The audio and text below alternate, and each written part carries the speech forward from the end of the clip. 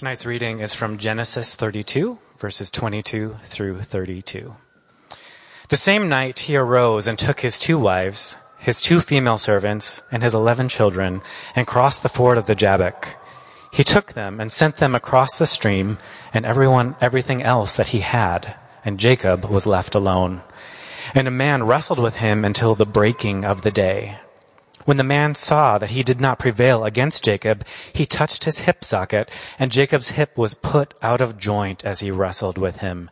Then he said, "Let me go, for the day has broken." But Jacob said, "I will not let you go unless you bless me." And he said to him, "What is your name?" And he said, "Jacob." Then he said, "Your name shall no longer be called Jacob, but Israel, for you have striven with God and with men and have prevailed." Then Jacob asked him, "Please tell me your name." But he said, "Why is it that you ask my name?" And there he blessed him. So Jacob called the name of the place Peniel, saying, "For I have seen God face to face, and yet my life has been delivered." The sun rose upon him as he passed Penuel, limping because of his hip. Therefore, to this day, the people of Israel do not eat the sinew of the thigh that is in the hip socket, because he touched the socket of Jacob's hip on the sinew of the thigh. This is the reading of God's word. Please be seated.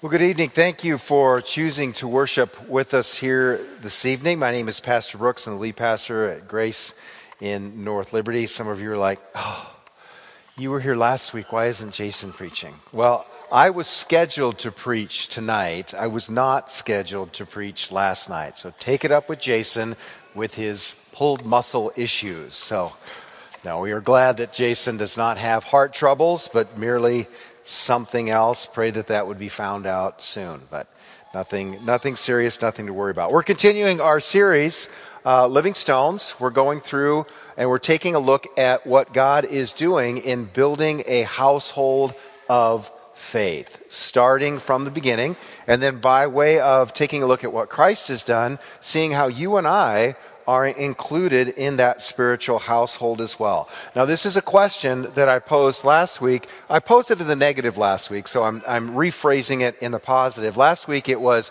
why do we do the things we know we should not do? This week the question is similar, but it's phrased in the positive. Why can't we do the things we know that we ought to do? Now, the answer to that question, at least the first part that we visited last week, was this issue of misplaced worship. So one of the reasons why we do things we know we shouldn't do, and one of the reasons why we are not able to love one another as Christ loved us, or why we are not able to love the Lord our God with all of our heart, soul, mind, and strength, and our neighbor as ourselves, is because our worship is misplaced. Instead of valuing Christ supremely above all, we value Christ, maybe, but we value a lot of things more than we do Christ. And so our worship is misplaced. But even, and the solution to that, as we learned last week with Jacob's vision of the ladder and the angels ascending and descending, the solution to right worship is that we need a clear vision of who God is. And that inspires us to right worship. But here's the follow-up. Even if we have a right view of who God is, we still might find ourselves unable to love or unwilling to love the way that God has called us, not because we don't necessarily understand cognitively who God is, but we have a misunderstood identity. We have a misunderstood identity. Jason, in a very short time, is going to be taking a sabbatical. And 1 year ago, about this time right now, I was coming back from my first sabbatical after 25 plus years of ministry. And one of the things that the Lord revealed to me was that I'm a hot mess in a lot of ways. But in particular, I realized that while I was on sabbatical, God showed me that I have a lot of identity issues. A lot of identity issues. And one of the things that the Lord revealed to me, and I wrote about this in the Insider, and I also preached about it, I'm not sure how much I shared downtown, was that I have this pattern, and it's been a long, long time. I'm 55 years old, and I think this started when I was a kid. But I dislike failure, my own failure. I loathe it. I'm competitive. I don't like to lose. But it's more than that. It's more than that. I don't like to fail morally either. And over the years, especially in the North Liberty campus, people have noticed this. When I share, and I do share a lot about my failures publicly from the pulpit, I will start to share about some failure, either a failure to love in my marriage or just all sorts of things. And as I'm sharing my failure, I tend to get worked up and I start to get really tense. I start to kind of lower my stance and I start to tense up and I call myself an idiot. But I don't just pronounce the word idiot. It's guttural. It's idiot. So it's pronounced from here in the upper chest. And you've heard this, many of you. And people sometimes get a laugh out of it, but I can distinctly remember 5 years ago being in a community group, and I was not angry. I wasn't the angry idiot. I was just talking about how I'm an idiot. And somebody in my community group was annoyed, and they just called me out. And they said, "Why do you always call yourself that?" And I remember arguing with them and defending my right to refer to myself as an idiot. And she said, "Why do you call yourself that all the time?" I said, "Because I'm an idiot." And she called me out. And I argued with her. And then after the fact, I'm like, she may be onto something. Well, while I was on sabbatical, I realized that label is from the accuser. Yes, there are times I behave as if I'm an idiot, but that's not my identity. But do you see that that's an identity statement? So when I got back, I shared this with my wife while I was on sabbatical, and God revealed who He sees me to be, and I'll share that later. But I remember sharing with Jason. I shared it with the staff. I shared it with the elders, and I told the elders in particular, I said, "Listen, I'm not allowed to refer to myself that way anymore. So if you hear me refer to myself as an idiot, I want you to call me out." So last week, I'm preaching. 30 minutes after the sermon, I get a text from Josh. "The old angry Brooks showed himself this morning. You should probably give me a call before you preach downtown." And so I'm thinking, what did I do? I didn't think I was angry. So I called him up and I said, "What's the deal?" And he said, I heard you use the word idiot once in the first service. And then and I thought to myself, should I talk to him? And then after the second service, I'm like, oh no, we need an intervention. I was not even aware of it. I was totally not aware of it. It's just, that's a label that I've given myself, or that the enemy has given me, and I gladly wore those grave clothes, and then I cast off those grave clothes, and I said, no, that's not who I am, and then I'm walking around in the grave clothes that I threw away. Why am I digging them out of the trash? And see, here's the deal. When we live under those labels that sometimes we give ourselves, sometimes we inherited them and our parents gave them to us, or sometime a teacher told us we'll never amount to anything, or sometimes we just look at a string of failures and all of these things, we say, well, that's just who I am. God is saying, that's not who you are. But we believe otherwise, even if we have a right view of God, if we have a misplaced identity, we will not be able to walk and enjoy the blessing that He has for us. So, 3 things we're going to look at. Embracing the blessing requires that we understand not only who God is, but we understand who we are in Christ. And that's 3 things we're going to look at. Number 1, the problem as Jacob perceives it. The problem as Jacob perceives it. The second thing is the problem as he needs to understand it, and it takes a wrestling match for him to get there. And then the third thing we're going to take a look at is the power of a new name. So please pray for and with me, and let's get to the text. Father, we thank You for Your grace. We thank You for Your mercy. Jesus, we thank you that you have given us a new name, which is written on a stone that only you know, it says in Revelation chapter 3. So, Father, would you show us who we are in you? And for those who are not yet in you, we pray that you would call them to yourself, that they would bow to the name above every name and receive that new name, that new identity in Christ. Help me to preach in such a way that Christ is glorified tonight and that we are blessed by having received your mercy. In Jesus' name, amen. Okay, the problem perceived.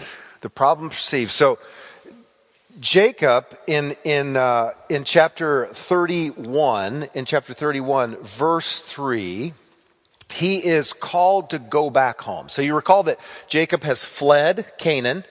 He has fled his brother Esau. He's gone to his uncle Laban.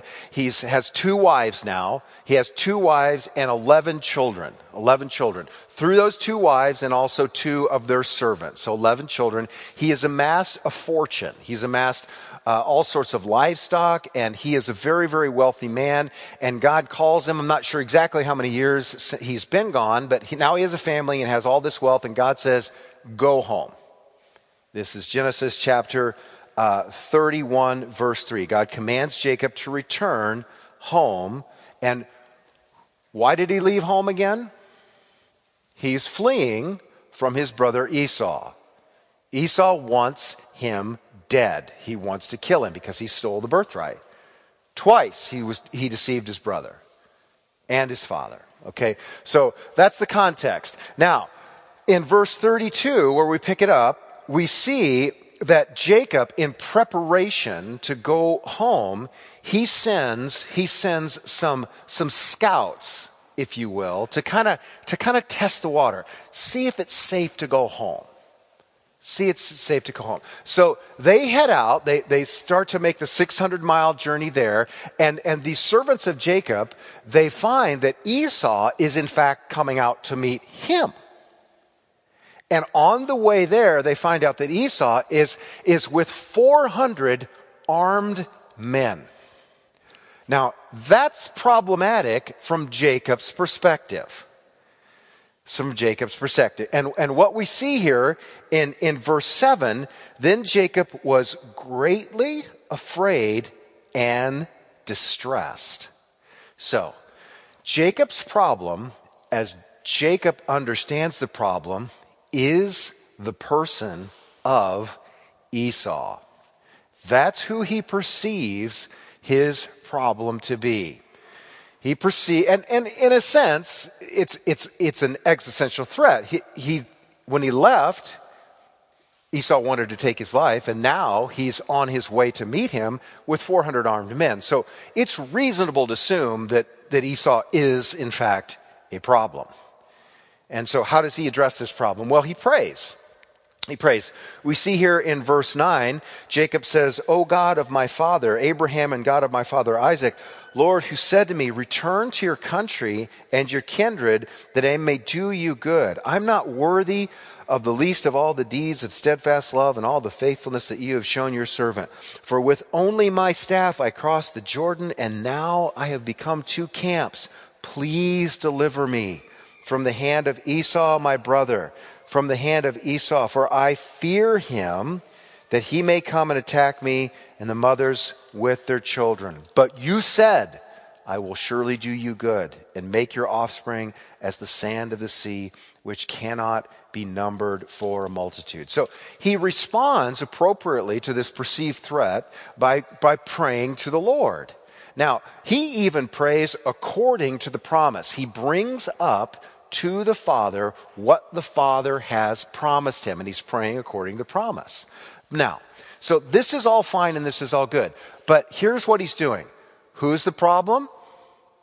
In his mind, Esau. So what does he pray? How does he pray? He prays for God to deliver him from the problem as he sees the problem. Deliver me from my brother Esau.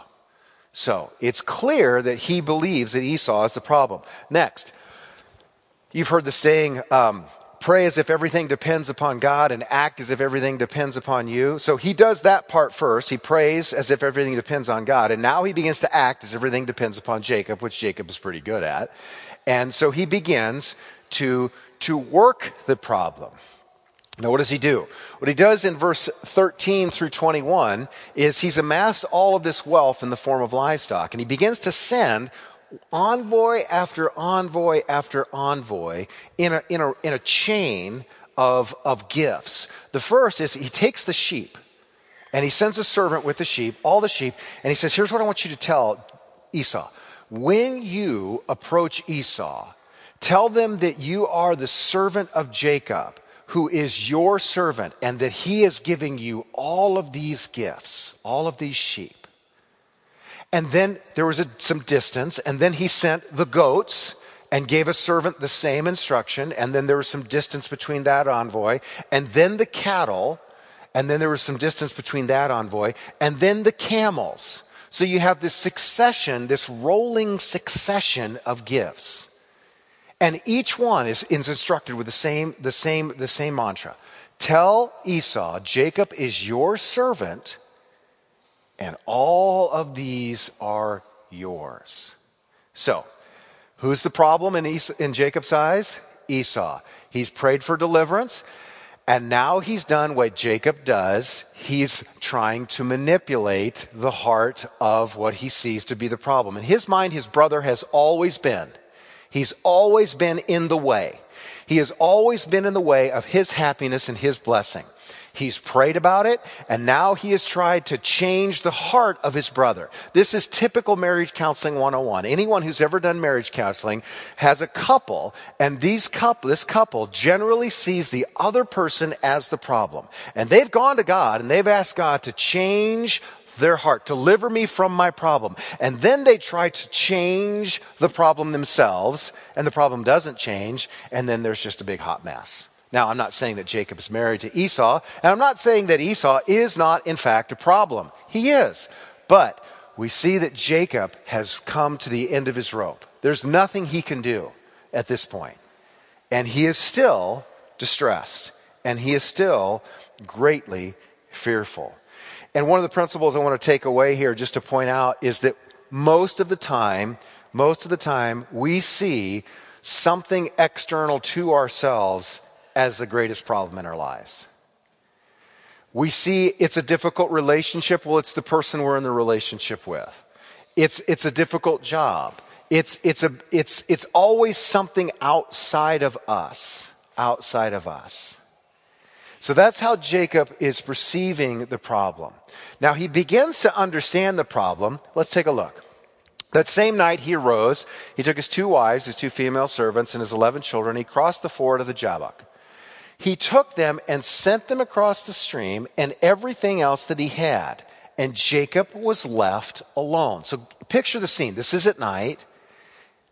The wife, the kids, the servants, everyone else has crossed, and he's just getting some alone time with God. And some unknown assailant attacks him. That's what's happened. That's what's happened. Some unknown assailant attacks him. And a man wrestled with him until the break of day. Now, I know that Iowa City is a wrestling community. This is not that. This is not that. When you go to Carver and you watch the Hawkeyes wrestle, you see a team come out and you see an athlete take the center of the mat, and there's a referee there, and the referee tells them to shake hands, and they shake hands, and then they blow the whistle, and then for 7 minutes, unless it goes into overtime, they wrestle. And then they're done. And there's rules. This is not that. This is Jacob being attacked in the middle of the night by someone he doesn't know. This is a struggle for life and death. This isn't a duel meet between 2 competing college teams. This is a struggle between life. He thought his problem was Esau. Now it's just some unknown dude that he's wrestling with. And the stakes are life and death. He's fighting for his very life. Literally, that's what he believes he's fighting for. Now, I don't know if you've wrestled, but how many of you have wrestled junior high, high school at some point in time? It is exhausting. It's like lifting weights, except the weights are fighting you. They don't want to be lifted, and they're trying to lift you. And I remember I finished wrestling in college in 1990, And then I went and taught school for a few years, and then I got the itch to compete again, and I came back and I started wrestling in 94 to train up through 96 for the Olympic trials. And I was not in my peak physical condition, and I was not in terrible shape, but I wasn't in great shape. And I came back and I entered in the Iowa Wrestling Room, and I'm wrestling for Hawkeye Wrestling Club. And I remember my first practice back, and I went about a 6-minute go. That just means 6 minutes of continuous wrestling. And there was a break, and I went into the bathroom, went into the locker room, and I was splashing water in my face, and I looked up into the mirror. My face looked like Bob the Tomato from VeggieTales. My blood pressure, if you would have poked me with a pin, the stream of blood could have cut granite. My blood pressure was so high. I thought I was going to die. And that was just 6 minutes. They've been wrestling all night long. All night long. Jacob is a beast. For somebody to be able to do that physically is unbelievable. Now, what are his choices? Death or hang on? That's how he perceives this, and this is what's going on. So let's keep looking here. Now, the wrestling match begins as a struggle between life and death, but it becomes something else. It becomes something else. Let's take a look. When the man saw that he did not prevail against Jacob, full stop.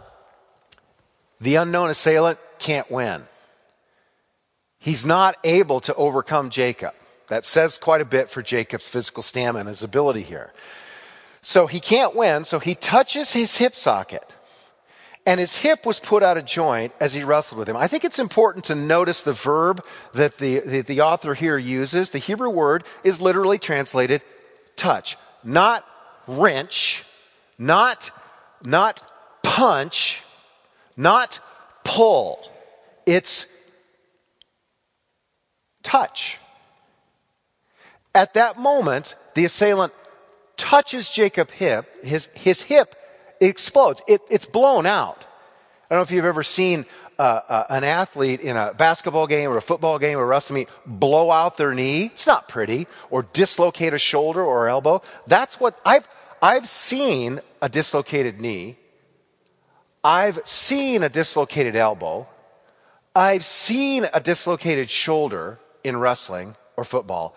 I've never seen a hip dislocated in any sport. Boom, he's done. Where is he? What happens? His hip was out of joint. Then he said, who is the he said here? Who's speaking? The assailant that touched the hip. Then the assailant who touches the hip says, let me go, for day has broken. What does that mean Jacob is currently doing? Still fighting on one leg. He's probably on the ground just holding the guy's legs at this point. He's not able to fight, but he won't let go. He won't let go. But Jacob said, I will not let you go until you bless me. He was fighting for his life when he started, and now he's fighting for a blessing. At some point in this match, Jacob figured out that this isn't just some unknown dude that wants to kill me. He believes now that he's wrestling with someone that's supernatural. He understands this guy has been holding back all night long until he wants to be done, and then he just touches me and my hip explodes. I think I'm dealing with God here. That's what's going on in his head. And so now he's no longer concerned about his life, but he's holding on and he's demanding a blessing. So what started as a battle for life and death, now he's wrestling for the blessing. Once again, Jacob and that blessing. He's going to get it one way or the other. And so the assailant, he says to him, what's your name? That's a weird question to ask in the middle of a wrestling match. I've had lots of them over the years. I've never had a conversation with anyone that I ever wrestled in the middle of the match. You don't talk. You just fight. You just compete. But this guy says, what's your name? That's a weird question to ask. And Jacob says, it's Jacob. Now, what's in a name? My name is Brooks. I was named after the baseball player for the Baltimore Orioles, Hall of Famer Brooks Robinson. My parents weren't even baseball fans. He was just a popular athlete at the time, and they liked the way the name sounded. And that's pretty common for Americans. Americans tend to use name. I like Brooks. Some of you are like, it's a terrible name. Some people think that's a girl's name. Well, that's beside the point, and you make a valid point. But the point is that Americans don't put a lot of thought into their names culturally. That's not true of Hebrews. The name means something. The name is a function of who they are, or at least who their parents think they're going to be. You see, an identity is who you or others see yourselves to be. That's what God's asking him. Who do you think you are? Who are you? What's your essence? Who are you? Tell me, at the core, who are you really? And he answers Jacob. It's not the first time somebody's asked him that question. You know the last time that Jacob asked for a blessing? I think Jason preached this message. The last time he asked for a blessing was when he prepared game for his father. And he came in and he presented this game and he says, "Bless me, Father." And his dad, Isaac, said, "What's your name?" "I am Esau, your firstborn son." He lied straight through his teeth to his blind, aging father. You see, the last time somebody asked his name, he lied. He asked for a blessing and he lied. He's asking for a blessing again, and the assailant says, "Tell me your name." Only this time he doesn't lie. He says, "Jacob." The last time this happened, immediately after he lied to his father and he left, his brother Esau comes in with game and he presents that to his father and he says, "Bless me, Father, I've prepared the game that you asked for." And he says, "Well, who are you?" "I'm Esau, your firstborn son. I've been deceived by your brother Jacob. I've given him the blessing. There is nothing for me to give to you." And what does Esau confirm? Genesis 27, verse 36, "He is rightly named Jacob, for he is a usurper." He is a cheat. That's what his name means. You see, his identity was assigned early on. They didn't pick Jacob because a baseball player had that name and it sounded good. They picked Jacob because when the twins were in Rebekah's womb, they were jostling, and Rebekah's like, "What in the world is going on?" And God revealed to her that two nations are striving within your womb. They're wrestling. But the older will serve the younger. And so the time for birth comes, and the firstborn is Esau, and this little hairy kid comes out, this screaming baby covered in hair. But then the hand comes out, grasping his heel. He's not letting go of this blessing. And they name him Jacob, which sounds like heel grabber or cheat. From the moment this kid learned to talk, he heard his parents referring to him as "you little usurper, you little Jacob, you little heel grabber, you little wrestler, you little cheater." You don't think that has an impression when you are labeled from the time you come out of the womb over and over? You're a usurper, you're a cheater, you're a liar, you're a stealer. That's what you are. That's what you were doing when you came out of the womb. Trying to grab something that doesn't belong to you. It's like the little kid who was told they're stupid by their first grade teacher. It's like the kid who their parents tell them, "You'll never amount to anything. You're just stupid." And sometimes you don't even know where these labels come from. You just end up owning them, and you start to think that this is who you are. There's no wonder that Jacob was a usurper. What did everyone expect him to do? What did they tell him that he was going to do? What did his mother encourage him to do? Live up to your identity. See, identity is a powerful, powerful, powerful thing. And so God asks him, "Who are you?" And he says, "Jacob." Jacob.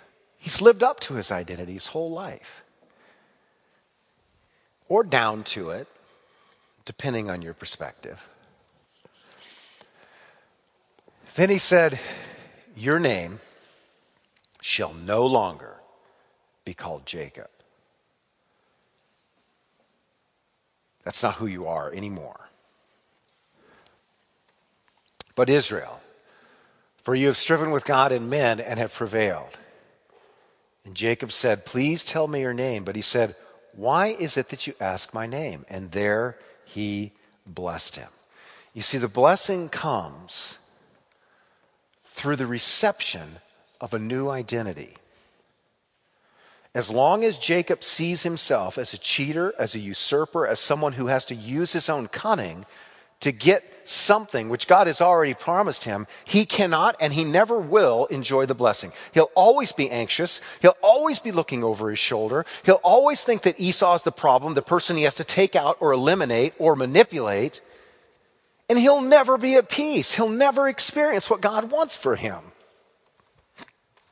As long as he cannot see himself the way that God sees him, he can't walk in that blessing.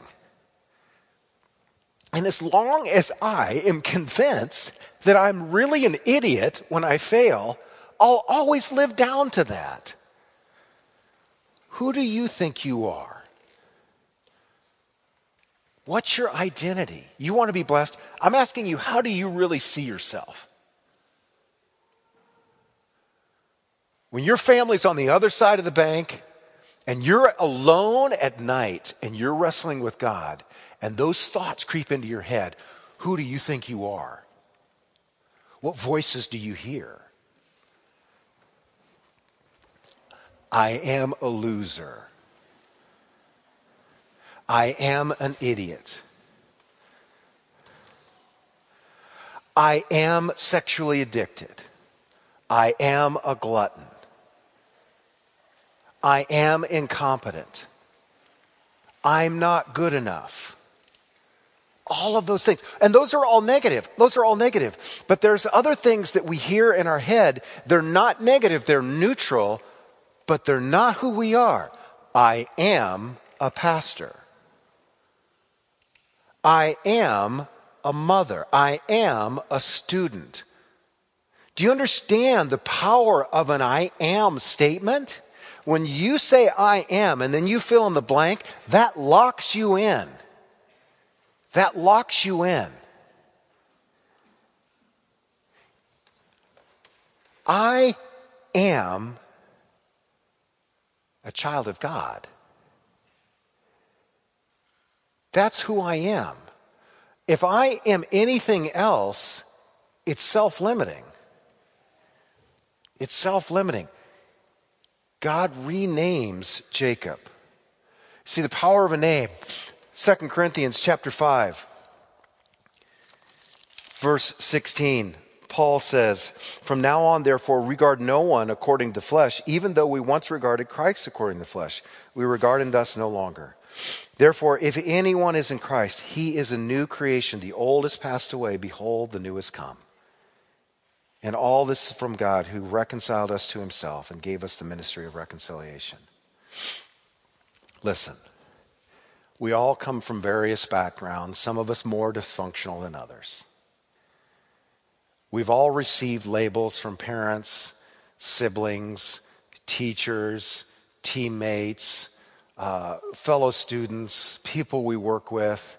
We've all heard things about ourselves. We've all said things about ourselves.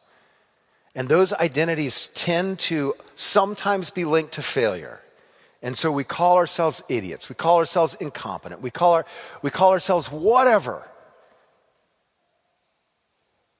And the truth of the matter is that yes, we've done those things. We've failed. We've fallen short of the glory of God. But Christ doesn't view us according to flesh. He views us according to who we are now in him, if we are in Christ. And your identity, you're not an idiot. You're not a loser. When I was on sabbatical, and this is why Jason has to take this sabbatical, you have to hear from God who you are. And the only way that you can hear from God who you are is to be alone with him and wrestle. To turn off the phone, to turn off the TV, to turn off the computer, and just be quiet and wrestle with him and let him ask you, Who are you really, though? And I know that most of you know the right answer. You can pass the theological test. You know your identity in Christ until you don't. And when I was on sabbatical, it occurred to me that this is an ongoing pattern. I keep referring to myself as this person, this idiot. And I said, God, who do you see me as? And John chapter 15, it sprung into my mind instantly. And I heard these words, the words of Scripture. It says, no longer do I call you a servant, for a servant does not know the will of his master, but I call you a friend. That's my identity. That's who I am. I'm not an idiot. I am redeemed. You are not a loser. You are redeemed. You are loved. You are righteous. You are cherished. You are valued. You are holy in Christ. And that is your identity.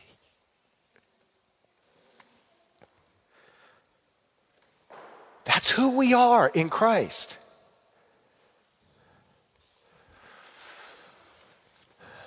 But man, there are times we want to put those grave clothes right back on. I know who I am in Jesus, and yet when I fail, I tend to revert. I get angry and I start wearing those labels again. And I love what Paul says in 1 Corinthians chapter 6. He lists a whole bunch of bad identities in verse 9. Or do you not know that the unrighteous will not inherit the kingdom of God? Don't be deceived, neither the sexually immoral, the idolaters, adulterers, men who practice homosexuality, thieves, the greedy, or nor drunkards, nor revelers, nor swindlers will inherit the kingdom of God. That's a whole bunch of different kinds of identity statements. Some of them sexual, some of them not. And all of them are revelers, idolaters. They're all statements. This is who these people are. He says, those people will not enter the kingdom of God. But what does he say? Verse 11, and such were some of you. That's who you used to be. Yeah, it's true. That's who you used to be. That's your old identity. It's not who you are anymore. You were washed, you were sanctified, you were justified in the name of the Lord Jesus Christ and by the Spirit of our God. That's not who you are anymore. You are a child of the living God. That's your new identity. Yes, it's true you used to do those things. And yes, it's true you probably still struggle with wanting to do those things. And yes, it's probably true you still fall into those things, but that doesn't define you. That's not who you are. You're redeemed. That's your new identity. That's your new identity. So Jacob called the name of the place Peniel, saying, for I have seen God face to face, and yet my life has been delivered. And the sun rose up upon him as he passed Peniel, limping because of his hip. Here's the hard truth. For most of us, for us to embrace our identity, God's going to have to break us. It's very, very rare that a person can truly embrace who they are in Christ without first being wounded. You say, well, why would God hurt us? Because he loves us. Because he loves us. Here's the thing. I slip back into the idiot mantra very, very easily. Jacob will slip back into the Jacob name and identity very, very easily. So what God has done is he has touched his hip and dislocated it so that he walks with a limp. And every time he steps, he's reminded of who he is. There is a step-by-step reminder of his new identity. It's called a limp. God loves you enough to wound you. And you see, that's the beauty of this. When God reveals to us our weakness, our woundedness, it causes us to be dependent upon who we are in Christ and not our ability to change ourselves, because we can't change ourselves. And so we're wounded. We're wounded. As we close here, I want to close with Philippians chapter 2. Philippians chapter 2, if you just turn there. Such a beautiful verse. Any of you ever read this passage and been troubled by the theological implications of it? Not Philippians 2. Well, that too, but this passage with Jacob. How many of you, it somewhat bothers you that God can't beat Jacob? Does that seem problematic? Okay, you got this infinite God that can't best the shepherd on the banks of a creek. I mean, come on, really? How does this work? How is it that God is not able to overcome him? The reason God is not able to overcome him is because God self-limits himself. God takes on human flesh. He embraces weakness so that he can identify with us in our struggle and struggle with us and struggle for us. Philippians chapter 2, verse 5. Have this mind among yourselves, which is yours in Christ Jesus, who, though he was in the form of God, did not count equality with God a thing to be grasped, but he emptied himself by taking the form of a servant, being born in the likeness of men, and being found in human form, he humbled himself by becoming obedient to the point of death, even death on a cross.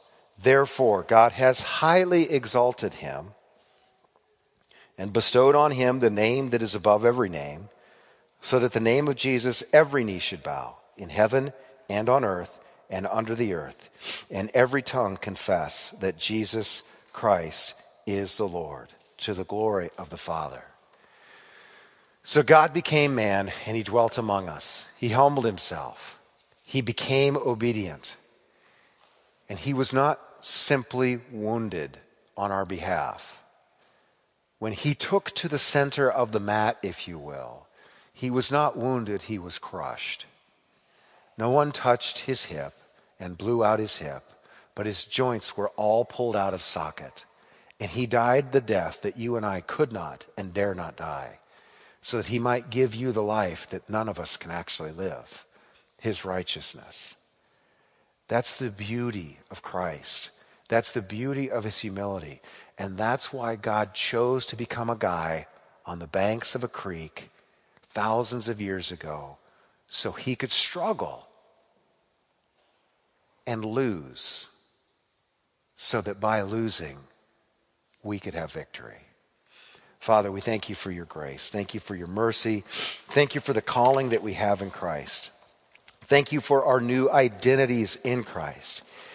Lord, I confess, we confess, Lord, we know who we are intellectually, but there are so many times that we don't live according to who we are. We forget. We put on old grave clothes. Lord, we repent of those old identities. Lord, we embrace our calling, our new name, our names written in heaven. We embrace who we are in Christ. Spirit, open our eyes, show us as we prepare communion, as we taste the bread, as we drink the juice. Would you remind us of who we are so that we might celebrate our new identities in you? In Jesus' name, amen.